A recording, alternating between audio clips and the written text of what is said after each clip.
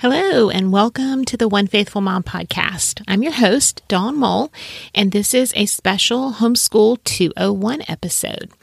In this episode, I want to talk about how to create your ideal homeschool rhythm. So whether this is your first year homeschooling or you've been homeschooling for a while and feel like you just can't quite nail down what your days should look like or how you want them to look, then stay with me because I'm going to give you some very practical tips on how to figure out how to make your days flow the best for your family and to get done the things you need to get done.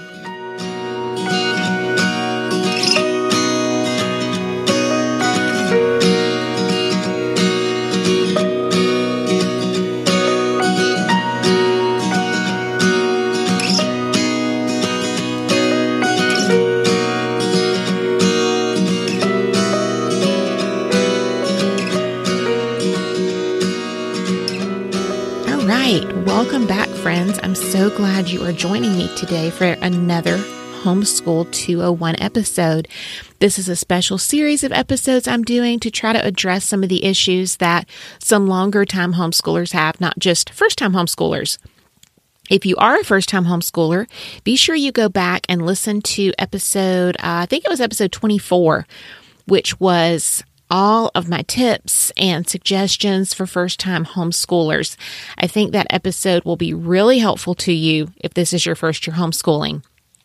Today, I'm going to talk to first-time homeschoolers, 5-year homeschoolers, 20-year homeschoolers, wherever you might be. I think you'll find something in this episode that will be helpful for you.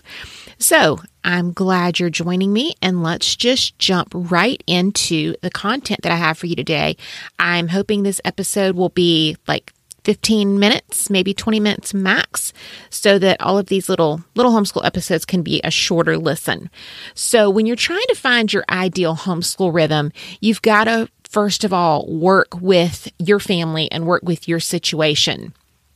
Your situation isn't my situation. I have a husband who is self-employed, and he also has busy seasons of the year and times of the year where there's almost nothing going on.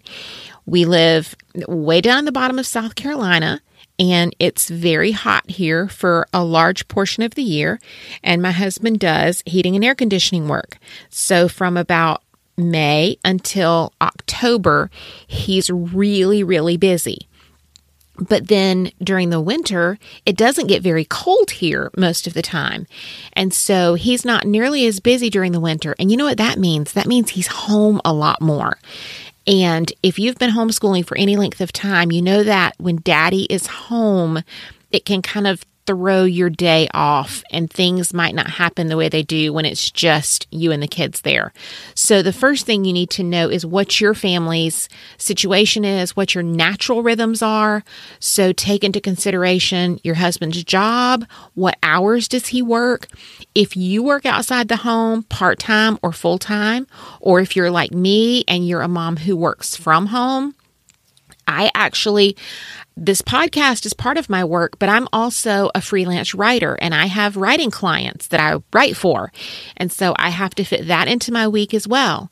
We also live way out in a rural area. And so everywhere we go is anywhere from 35 minutes to over an hour to get to the things we need to do. And so I have to factor that in to our homeschool days to figure out what we're going to do when. We attend Bible study in a city that's an hour away from us every Wednesday morning. And so that is a huge chunk of several hours that we're gone every Wednesday morning. And so we have to work our school stuff around that.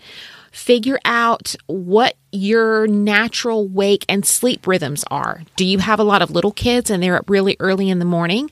Maybe you can get everything knocked out before lunch. Or maybe you're like me and you have only teenagers now at home. If so, they want to sleep in a little bit longer. And so maybe school happens later in the day. Do you still have babies or toddlers who take naps? Maybe you can work the majority of your school in while they're napping. Do your kids have any types of therapy or medical appointments or sporting practices or lessons or anything that happens on a regular, repeated basis? If so, factor those in. And then Also look at when are your kids most effective. I know my kids, well, like my youngest Jake, he likes to get up and he likes to knock a math lesson out immediately. Now, I'm not a morning person. I've told y'all before, I'm not a morning person. And sometimes when I walk out and see him doing math first thing in the morning, it makes my head hurt. And I want to say to him, and sometimes I do say, hey, buddy, why don't you do some of your reading first or whatever? But see, I'm putting onto him what my effectiveness would be, because I can't do math in the morning. I can do math better closer to lunchtime or even after lunch in the afternoon or even in the evening, because that is when my natural energy levels are higher.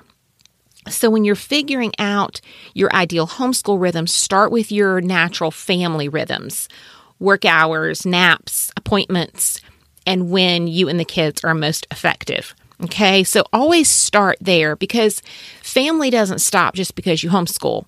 If your kid has speech therapy twice a week, you're going to have to keep that up even if you start homeschooling. And if your son plays football or your daughter has dance lessons or you travel out of town once a week for a Bible study or a class, that's going to keep going even if you start homeschooling. So figure all of that out first. The second thing I want you to do is promise me that you won't try to be a public school classroom in your home. Okay, homeschooling is not public schooling at home. To be perfectly honest with you, I don't like the term homeschooling. I've never liked the term homeschooling because my family at least, we are not doing school at home. What we do here in our family for education looks nothing like a public school or even a private school classroom. We are a family. We live real life. We study books and we learn and we do lessons on the computer and through books we check out of the library and even through curriculum. We use all of those things. But what we don't do is we don't try to look like a classroom. A couple of my kids do have a desk in their room, and a couple of them like to do their written work at their desk. But they also sit outside in the swing to read history or to read science or to read their Bible. We do a lot on our couches, at our kitchen table, at the kitchen island, in the car. So we don't sit in desks every day, and we don't follow a regular public school schedule. So we don't do school from 9 to 2. English isn't from 9:35 until 10:05. Now, I'm not saying you can't have times for subjects. One of my children really likes to have a timed schedule for his school. And so every year we create a schedule for him because he likes to do his school that way. It keeps him on track, and that's fine. For the majority of our homeschool years, we have gone more off of a routine than a schedule. So just don't feel like you have to follow the public school model for your homeschool. You don't have to say the pledge every day, but you can say the pledge every day. Your kids have to learn the pledge somewhere. And so you can do those things, but don't feel like you're trying to model your day after what you had in a classroom. You sort out the day as it works best for you. Maybe you want to get everything done by lunchtime. Maybe you want to do afternoon school. It all depends on what works for your family, but you have the freedom to do it how you want to. You can do school on Saturdays if you want to. If you want to take off Mondays and do school Tuesday through Saturday, sister, you are free to do so. Don't let anyone tell you you can't. Okay? Third, do school whenever it suits your family, okay? And remember that you don't have to do every subject every day. Some public schools, kids go to every class every day, and some public schools operate on more of a block schedule like colleges do, where you have different classes, different days. So you don't have to do every subject every day. You can do your subjects anytime you want to. If your kid wants to do a whole week's worth of math on Monday, let them. You get to decide how it looks. You can skip lessons. Okay, you can skip lessons. I don't know if y'all remember, but when I was in school, we didn't do every lesson in the book. Our teacher skipped plenty of lessons. We never finished a book. The teacher pulled the lessons she wanted us to learn and that were important for us. And you can do the same thing. You can skip lessons. You set it to what suits your family. You do not have to do every single lesson in a book just because it's in there. You get to do what suits your family. If a certain book or curriculum doesn't work for you or your kids, just get another one. Nobody says just because you start a book, you have to finish it.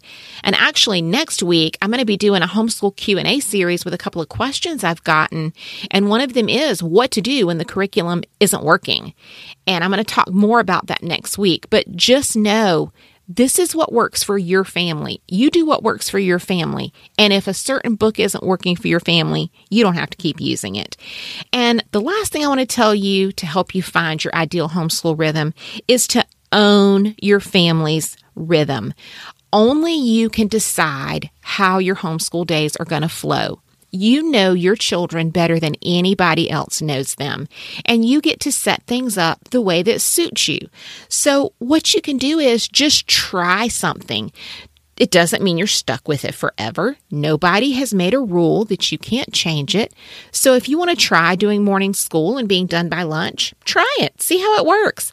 Maybe the kids are too grumpy in the morning. Maybe you're not energetic enough to get it all done in the morning. So then you say, you know what, let's maybe try starting around 9:30 or 10 and do a little more lunch after school.